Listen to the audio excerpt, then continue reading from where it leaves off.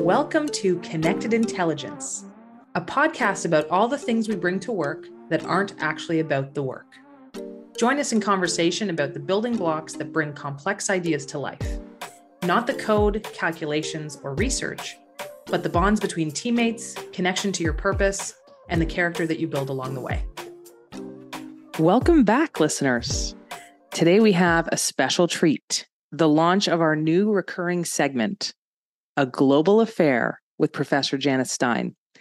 In these episodes, we will dig deep on a topic that influences society as we know it today, whether it is public policy, geopolitical issues, or the impact of technological advances. You are connecting with this podcast through some sort of a computer.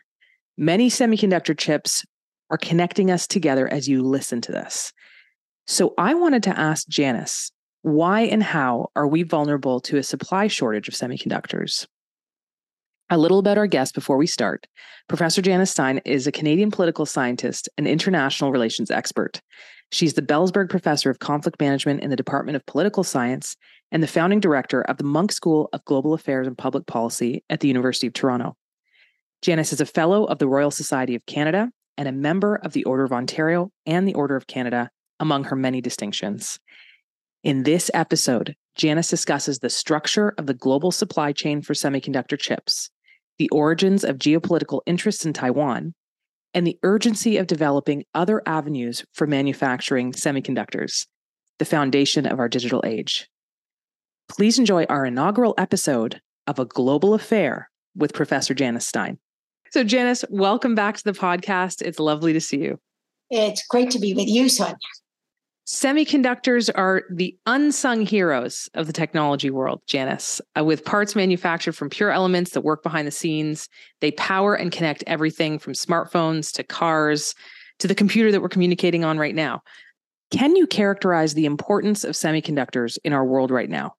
The simplest way to talk about this, I think, is that almost everything that we've labeled smart over the last several decades runs on a semiconductor or an advanced chip. There's a technical definition of what it is, but what's actually miraculous about semiconductors is they've done two things over the same time over the last 40 years. They've got smaller and smaller and smaller and smaller, and more and more and more and more powerful. That is the famous Moore's Law, which says that up until now, and let's just put that in brackets, the power of these chips doubling every 2 years. In fact, in some cases, more than doubled. But what he didn't say was that the chips were getting smaller and smaller and smaller. So just think about this. If you could put an ever smaller chip under your fingernail and double the power you got out of it every 2 years, most of us would just be whizzes. That's the easiest way to explain, I think, how important silicon chips are. Why silicon, by the way?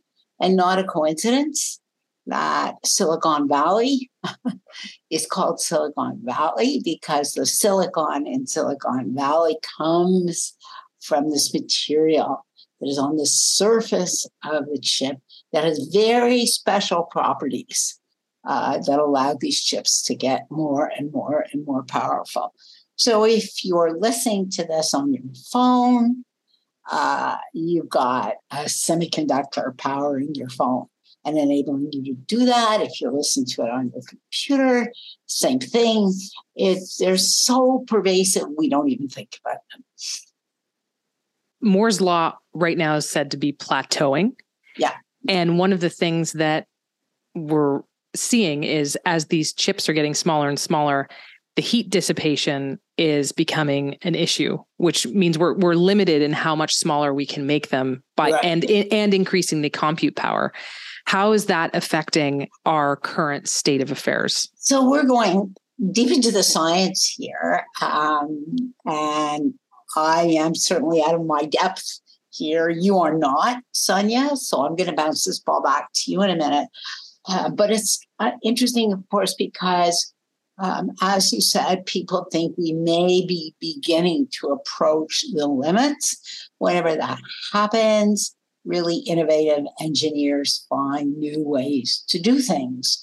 So there are two ways, one more radical than the other in the next generation. One is the way they're packaged.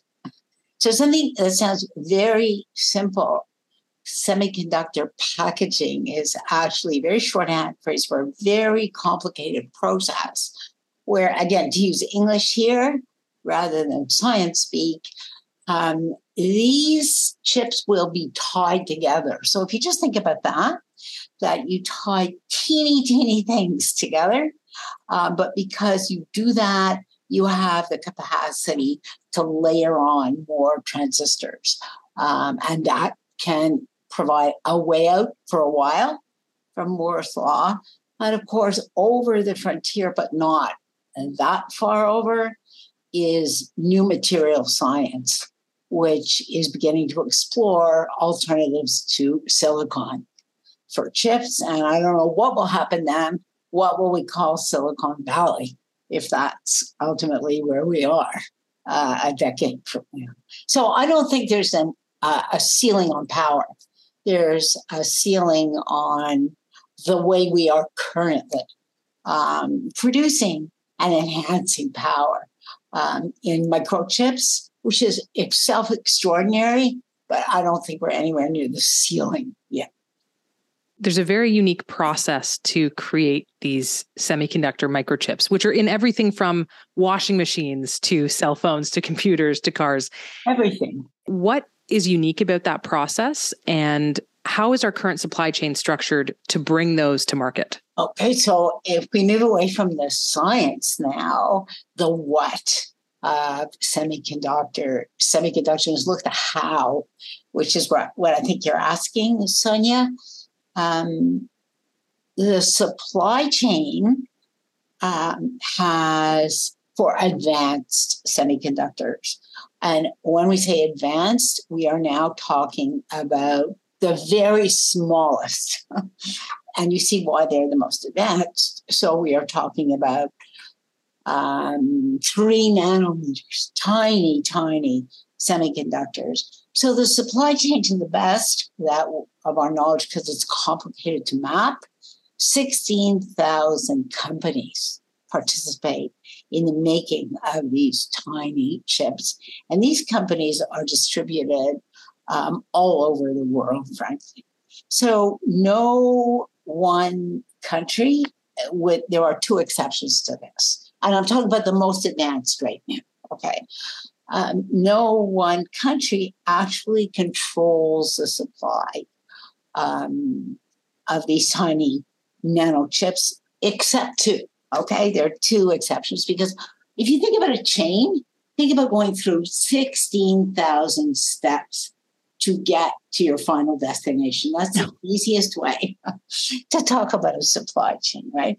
And there are 2 steps at the end that everybody has to go through in order to get to the finish line. One is in the Netherlands, and there is a company called NMSL, which does the most advanced lithography, the most advanced and precise etching on these chips, which effectively lays the groundwork for the electricity that will be conducted through these semiconductors. And this is one company in the world now that can do this. So everything goes through the Netherlands, and it ends up 90% of the advanced semiconductors in the world end up in one company, the Taiwan Semiconductor Manufacturing Company, which is located in Taiwan.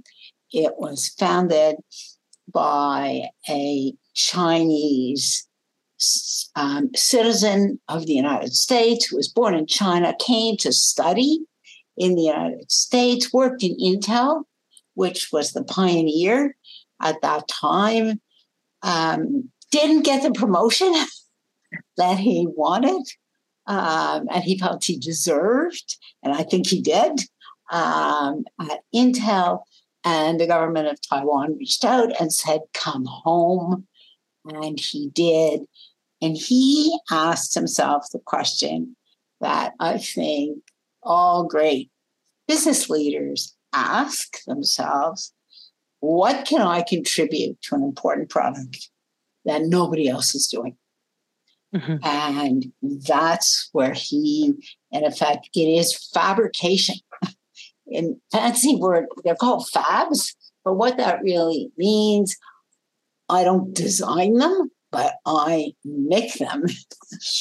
And that company today still makes 90% of the advanced chips in the world. Now, that's what ties the story into broader geopolitics. When you have a critical company, both that supplies both industry in the United States and it supplies industry in China. Neither can do without the products that come from this one company that is located on an island that is a flashpoint of potential conflict. That is what is making everybody very nervous and probably led directly to the CHIPS Act in the United States. The CHIPS Act, or the Creating Helpful Incentives to Produce Semiconductors and Science Act, was signed into law in August of 2022. It's designed to boost U.S. competitiveness, innovation, and national security. The law aims to catalyze investments in domestic semiconductor manufacturing capacity and also seeks to jumpstart R&D and commercialization of leading-edge technologies like quantum computing, AI, clean energy, and nanotechnology. This is a $280 billion commitment in spending over the next 10 years by the U.S. government. Within this, $52 billion is for semiconductor manufacturing, research and development, and workforce development. I wanted to understand from Janice, why is it so important for countries like the United States to secure their semiconductor supply chain? What makes people worry about a secure supply of advanced semiconductors in the United States, for example, is a deliberate disruption of the supply by China. For example, were China to blockade Taiwan, take that just as a hypothetical, the Taiwan Semiconductor Manufacturing Company would, one, be cut off from its own suppliers, so it wouldn't be able to produce chips, and secondly, wouldn't be able to export them. So the most advanced sectors of the U.S. economy would come grinding to a halt. That would be a deliberate, geopolitically induced disruption to a supply chain. Now let's come back to what the United States and others want to do about that. COVID was something entirely different. Mm-hmm. Less in China, actually, as a result of their strategy for managing COVID. But in parts of in Taiwan, for sure, there were disruptions because workers stayed home when they got sick. It's as simple as that. And if they weren't getting sick, their suppliers were getting sick. So think again, China had very low incidence of COVID in Taiwan. Very, very low. Taiwan handled the epidemic better than almost any other country in the world. But the Netherlands, which is a critical step in getting to that destination, had multiple waves of COVID. And so the pieces that you need in that supply chain to make the next piece didn't come. And that's what we mean when we say throwing sand in the gears of the supply chain. Very complicated chains which connect to the ultimate product. If you disrupt one piece, you actually shut it down. And so there was a shortage of advanced semiconductors. Now, how does the average person listening to this product experience that? Well, look at the price of cars, to take one example. Cars, I always say, are computers wearing fancy steel dresses. That's all they are now. That's how I describe cars. And some of the dresses are better designed than others, but that's really what they are. And there were shortages. of the advanced semiconductors that they needed. So car prices went up. Mm-hmm. If there's one thing that most people have felt post-COVID, when their car died or their leases were up or whatever it is, there's a significant sticker shock that comes everybody's way when you compare what it costs to buy or lease a car before COVID and what the cost is now. It's really stunning. The difference all has to do with the disruption, not delivered in that case, but nevertheless disruption of the global supply chain. And even though it's eased, those prices have not really come down in a meaningful way. The biggest contributor right now to core inflation in Canada is the price of cars and the price of food, which is really stunning. That's a supply chain problem because we don't grow enough food in this country. And anyway, the kind of food we want to eat, we don't grow for sure. So anybody who likes raspberries or blueberries, avocados, you are eating things that are part of a complicated supply chain. And if you need to lease a new car or buy a used car, that's a function of that supply chain. So these supply chain problems are not abstract things. They really have an impact on consumers in their everyday life. If TSMC, as you mentioned, became the fabricator of 90% of the chips that are in our world. Yeah. When the U.S. launched the CHIPS Act, what were they trying to achieve with it? So here's the issue with the United States. It started under Donald Trump, but Joe Biden took it to an entirely new level. And here's the difference. Under Trump, who became increasingly concerned about China's arrival, a lot of discussion that China might overtake the United States in advanced technologies, which doesn't really mean a lot, as you know well, Sonia, because it depends which technology, which product, at what stage. So these very general statements are really not helpful at all. But Trump began the limiting of exports of very, very advanced material, which China needs. And why does China need it? Although China has been trying for 2 decades to grow a domestic capacity to manufacture the most advanced chips, it still hasn't succeeded. It manufactures below that level and more than it needs. It exports into global markets. It still has not developed the capacity to make chips of the kind that the Taiwan Semiconductor Manufacturing Company is making. Why does that matter to China?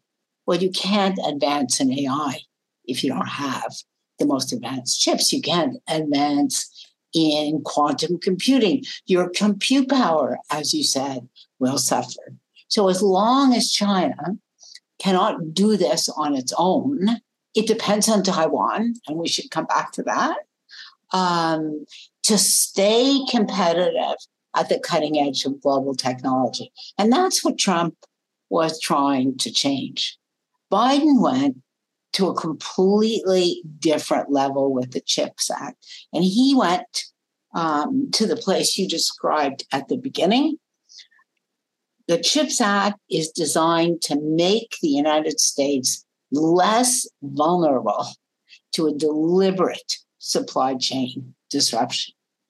And what does that mean? The United States leads the world in the design of advanced semiconductors, but it fabricates 16%. That's all. So that $50 billion is going into standing up fabs, manufacturing of the most advanced computer chips. And Taiwan Semiconductor Manufacturing was enticed to come to Arizona. Okay. And open a fab. But interestingly enough, and here's where this is not a sure bet. This is not a sure bet at all.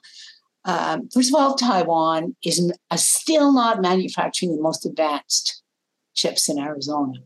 It's just below that level, but it's not the most advanced. Those are still only in Taiwan. And why is that, Janice? So that's an interesting question. Why?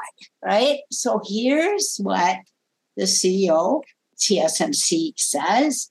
Not going to be unfamiliar to people. Well, labor is much more expensive. It sure is in Arizona in comparison to Taiwan.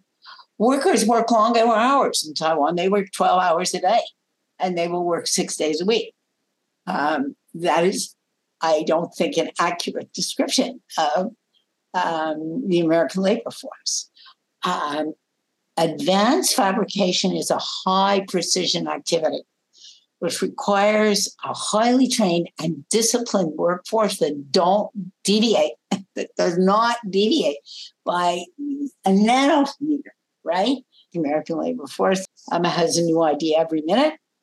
The best of it is constantly innovating. So what Chang did in Taiwan, which was so brilliant, he found the area which was most important and the best fit for the labor force that he has in Taiwan. And then the CEO is very explicit. He can't replicate in the United States what the labor force that is specifically trained for this in Taiwan can do. So it's a labor issue, a talent issue, and maybe even a change management issue as well. A culture issue. Are you willing to take orders? And follow an exact process. Exactly. It is the most, it is so precise, this process. Are you willing to be highly supervised? Are you willing to have very exacting quality control built into the manufacturing process? Now, there's some sectors of the U.S. Economy that do that, but this really requires just extraordinary precision. And almost like a military approach. It is, right? And so there's a lot of skepticism. One, whether TSMC will succeed. It will certainly succeed at a lower level of precision. And there's a lot of skepticism that any government can really pick winners. There's two kinds of industrial policy. Let me put it this way. There's picking winners. Occasionally, you get very, very lucky. But over time, that strategy generally does not work. A whole different discussion. How can you invest public dollars to enable, right, the conditions for success? So advanced training, highly skilled workforce, highly disciplined workforce, a workforce with all the social benefits and the health insurance that you need for this kind of demanding commitment over time. That's an approach that looks at the underlying conditions and tries to build and engineer for success. Very different from saying to Intel, build 2 more plants, which is what it's doing. And TSMC, you build a plant and hoping that in the next 10 years, the United States will be able to grow its share of manufacturing. The third element in the debate is also interesting. You could argue that the lines of battle are now drawn. Xi Jinping has said explicitly, the United States wants to kneecap China's economy. It is determined to stay number one. It will not allow China to grow and match its capacity. It's a strategy of economic containment. And so what you would expect then is they are going to double down on their investment. And they have a capacity to do that, to make long-term investments, to grow their own capacity. It may take a decade, but it could redouble their commitment. So you have one world where both are investing in an effort to become self-sufficient, and the world fundamentally divides, or the world we're in now, where both China and the United States are dependent on one company in Taiwan, and so neither have an incentive to blockade that island. and disrupt a supply chain, which is critical to the success of both economies. That $52 billion, for example, that the U.S. is investing in developing their capacity. On the other side, as you mentioned, China developing their capacity. It's all in an effort for them to become self-sustaining. Yeah, it's all in an effort to make them, each of them, less vulnerable to deliberate disruptions by the other. So China has already been made vulnerable by what the United States has done. If you look at, for example, Huawei, which was China's leading global champion, when it was deprived of access to these advanced semiconductors, its share of global markets dropped. Its share price dropped. So if you're sitting in Beijing right now, you already feel you've been made vulnerable to a deliberate disruption. You want to protect yourself. In Washington, the president's team is anticipating that there will be a deliberate disruption by China as soon as it has the capacity to do so.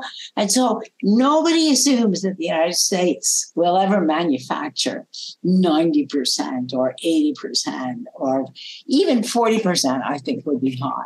But at the very least, grow its capacity so that if there were a disruption, it could supply some of the most advanced sectors of its economy with what it would need. So it's risk mitigation on both sides. Risk mitigation. But risk mitigation sounds great, right? That's what we're all supposed to do. We're all supposed to mitigate risks.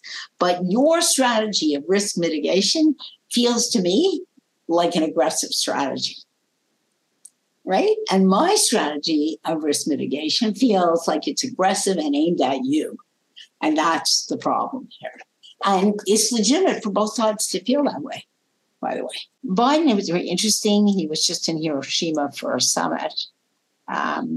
And said, not few people caught this comment actually, said that he expects a thaw. So he's aware of the risks here, of the dangers of a spiral upward, and he's looking for a way to resume conversations with Xi Jinping, not in a naive way. There are elements of deep competition here. But you can, if you have deep competition that goes alongside with areas of collaboration, that's a much better world than the kind of all-out language we've heard over the last 4 years. And what are potential areas of collaboration in our future runs on semiconductors, remote working, the proliferation of artificial intelligence, the soaring demand for electric vehicles? What are areas of collaboration that you see that could be? Well, it's very interesting that the areas you just talked about are all areas right now of U.S.-China competition. So electric vehicles, China controls 80% of the supply of the critical minerals. Both access to these minerals and processing of these minerals, which go into electric batteries. So you can understand how a car manufacturing country like the United States and Canada, because we're integrated into a single industry, we have an integrated North American car industry, would worry about that one, right? Artificial intelligence, which I think you would agree, Sonia, and it depends what we mean by AI, what version of AI. There's thousands of different versions of AIs here, but this is the platform technology that is equivalent probably to electricity, changing our economies and changing our societies and our cultures and our workplaces. Well, the United States and China are competitors. Interesting where China leads. China leads in facial recognition because that's what its political system privileges, right? The United States, large language models, because in the United States, ChatGPTs 2-3 years ahead. Why? Because researchers in China can't train their large language models on an open internet in the way that you can in the United States. So each one of them leads in areas that reflect broader social and cultural advantages that they have. So when people say China's ahead, my answer is always in what? Yeah. The U.S. in what? You need a really granular, detailed discussion. These very general statements don't make any sense, but they're clearly competitors there. So where could you really see quantum computing is another, right? And we all know compute power, which means the capacity to do ever larger, more sophisticated calculations that consume vast amount of energy, by the way, which is something that we don't really talk about, is also foundational for the next decade. So where could they collaborate? Pandemic prevention, global health, right? That's overwhelmingly in the interest of both countries.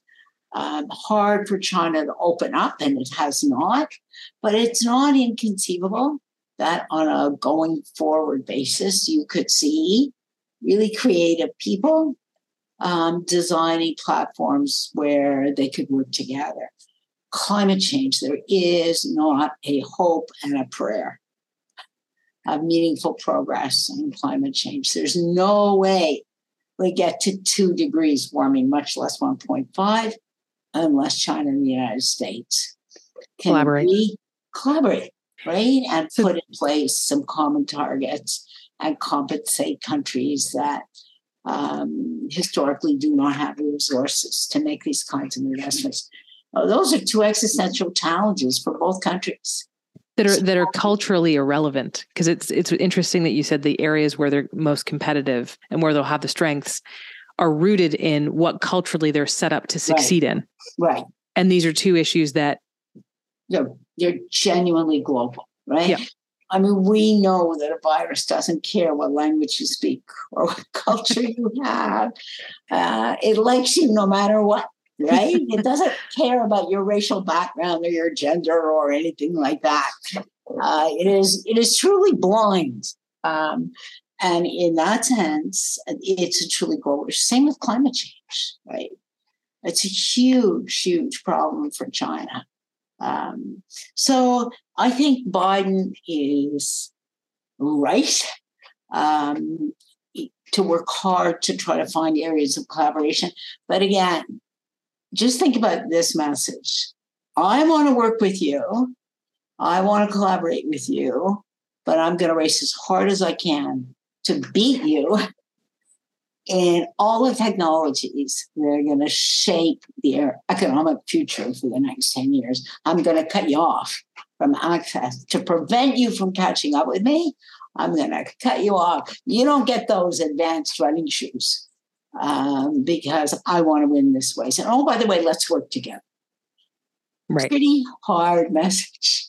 Doesn't line up. And that's the blowback that we're getting. So now each country has a unique relationship with Taiwan, given the background you've given us on the importance of Taiwan in the semiconductor supply chain, the global supply chain. How is that unfolding right now, given the investment internally in the US and China in developing their own capacities? So Taiwan is an island just off the coast of the mainland of China, about as distant as Cuba is from Florida, frankly, to put this in context. There were indigenous Taiwanese who lived on that island, but in 1949, when the Nationalist Party in China, the Kuomintang, it was called the KMT, lost the civil war in China, was defeated by the Chinese Communist Party. The leadership left the mainland and went to the island. And they have governed Taiwan ever since. Chinese Communist parties always insisted that Taiwan is part of China. And the real issue that's up, and the United States acknowledged that when President Nixon went to China in 1971.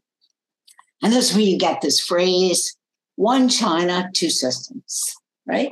So the real issue is, can there be peaceful, voluntary unification of Taiwan when at some point its citizens vote to do so?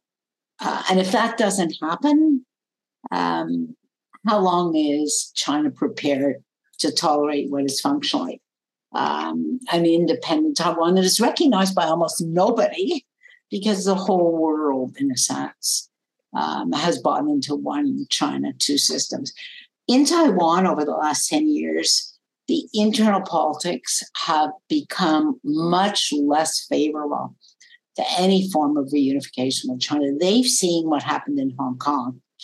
They are not impressed with what two systems really looks like. And for our listeners that may not be as familiar, Janice, would you mind sharing a bit? Hong Kong, again, was colonized by Great Britain.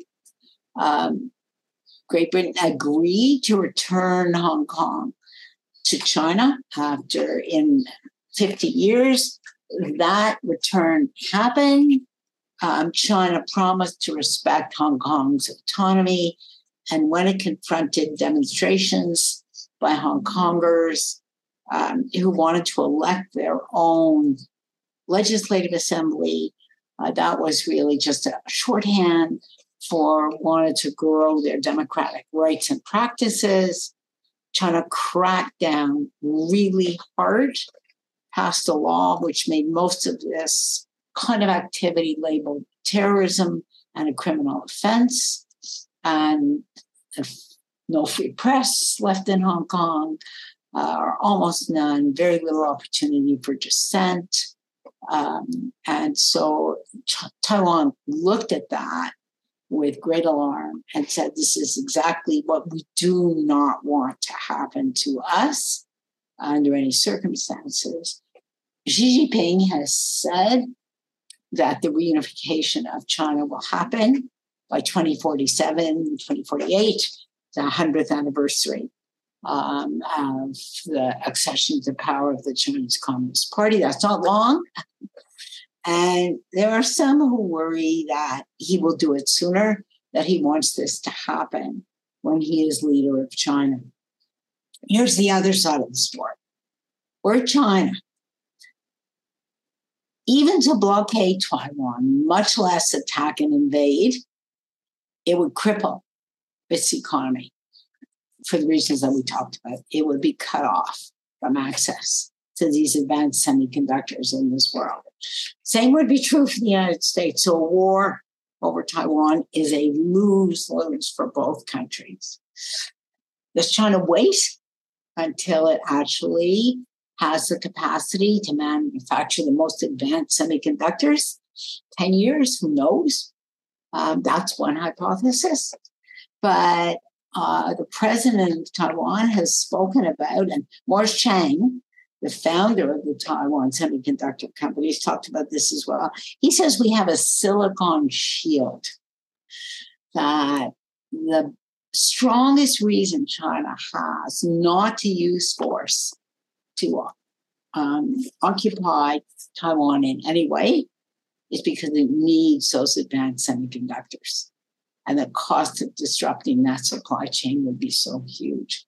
It's the unique concept, the silicon shield. How do you feel the United States is viewing their relationship with Taiwan? Again, the United States has two parties.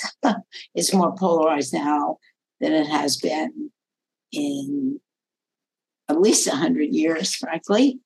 But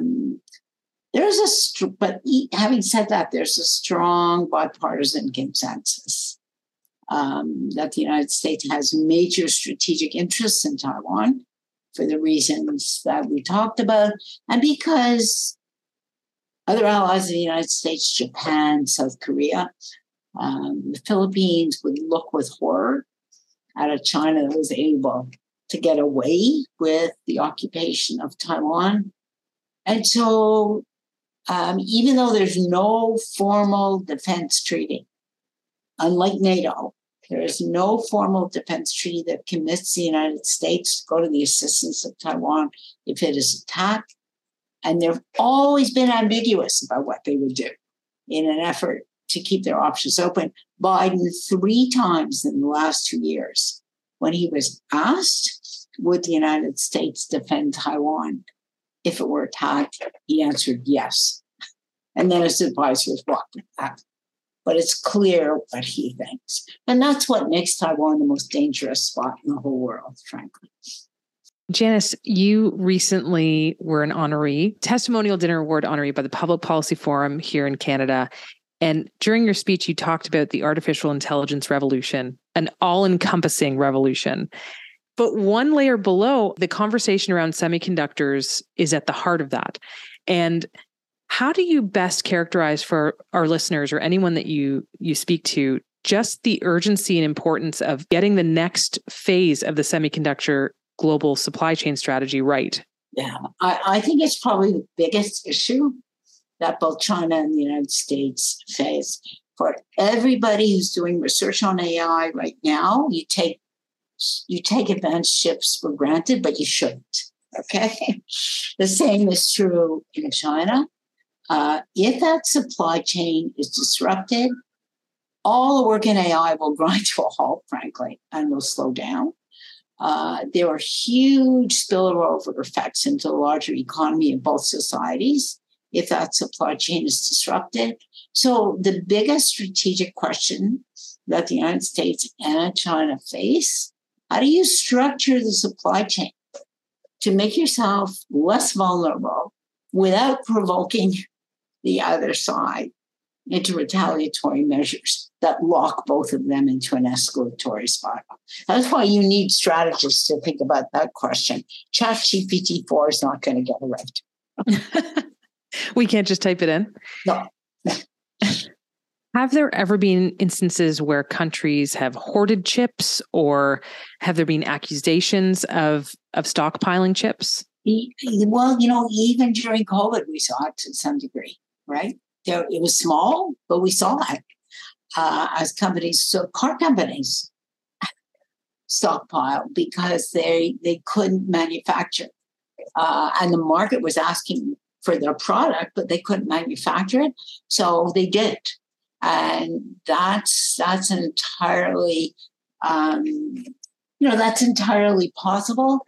But again, if you think how quickly these chips advance, there's not a lot of incentive to stockpile a chip that will conceivably be better 6 to 9 months later, which is what characterizes the semiconductor industry. So hoarding wasn't just a toilet paper issue? No. Janice, thank you so much. It's a pleasure to be with you, Sonia. It's a pleasure to join the podcast, and it's a pleasure to be with your listeners. Welcome to The Debrief, the meeting after the meeting. We're joined by your host, Sonia Senek, and a couple of her friends from work, Amar Kaur and me, Elizabeth Chim. Hello. Hi, Sonia. Hi, Sonia. Janice took us into the world of chips. There's a big world of chips. You're talking about potato chips. Well, you said the world of chips, so you can take that anyway. We want to specify. Yeah. Just briefly on potato chips. So many flavors. I wonder if there's some sort of statistic on how many flavors of potato chips there are. If you've ever gone to like an international supermarket, there is a plethora of flavors you have never seen as well. Like the international markets have a whole different ball game. So Amar has shared the stat that Lay's potato chips alone has 286 flavors. If you asked me to name 286 flavors, I don't think I could. I would have said 15. Way off. This is like that discussion of human emotions where like most people can name like 4, but there's actually like over 80 of them. Isn't it interesting that we can name fewer emotions than chips? For some people, chips are highly connected to emotion. Yeah. I was going to say that next. Well done, Elizabeth. That was a good one. I keep a bag of Doritos in my work desk at all times. It's my emergency bag. I don't think you should make that public. They may disappear. Well, then it's done its job. Oh. What flavor? Original. Although my favorite is Cool Ranch. I was going to say, I see you as a Cool Ranch person. Thank you. So just on that note of like how many semiconductors there are. So there's the stat that in 2021, almost 1.14 trillion chips were sold in the world. That's about 140 chips for every person on the planet, or 130 million per hour. If they were all stacked on top of one another, they would extend beyond the maximum cruising altitude for commercial aircraft. And they're so thin. 7 nanometer. The most advanced chips are as small as 7 nanometers. That's 10,000 times smaller than the width of human hair. Wow. So not specifically related to semiconductors, but it got me thinking when Janice was talking about just how important these are to every single device that we're using on the daily now. I was just thinking like, in the times of analog technology, what do you think you two would be doing? What do you think your hobbies would be? What do you think your profession would be? Amar? Only analog technology. I don't know. See, that's an issue, isn't it? Because as soon as those semiconductor supply chains get caught up, then what are you going to do, Amar? Photography, but actually you would be going into a dark room and exposing your photographs yourself. I'd have to learn that because I only learned digital, but that would be very interesting. I think that's the only thing I would do. Like I'm trying to think of all the other things I do, and photography translates to the analog world. Yeah, I think you would really like darkroom work. It's like therapeutic.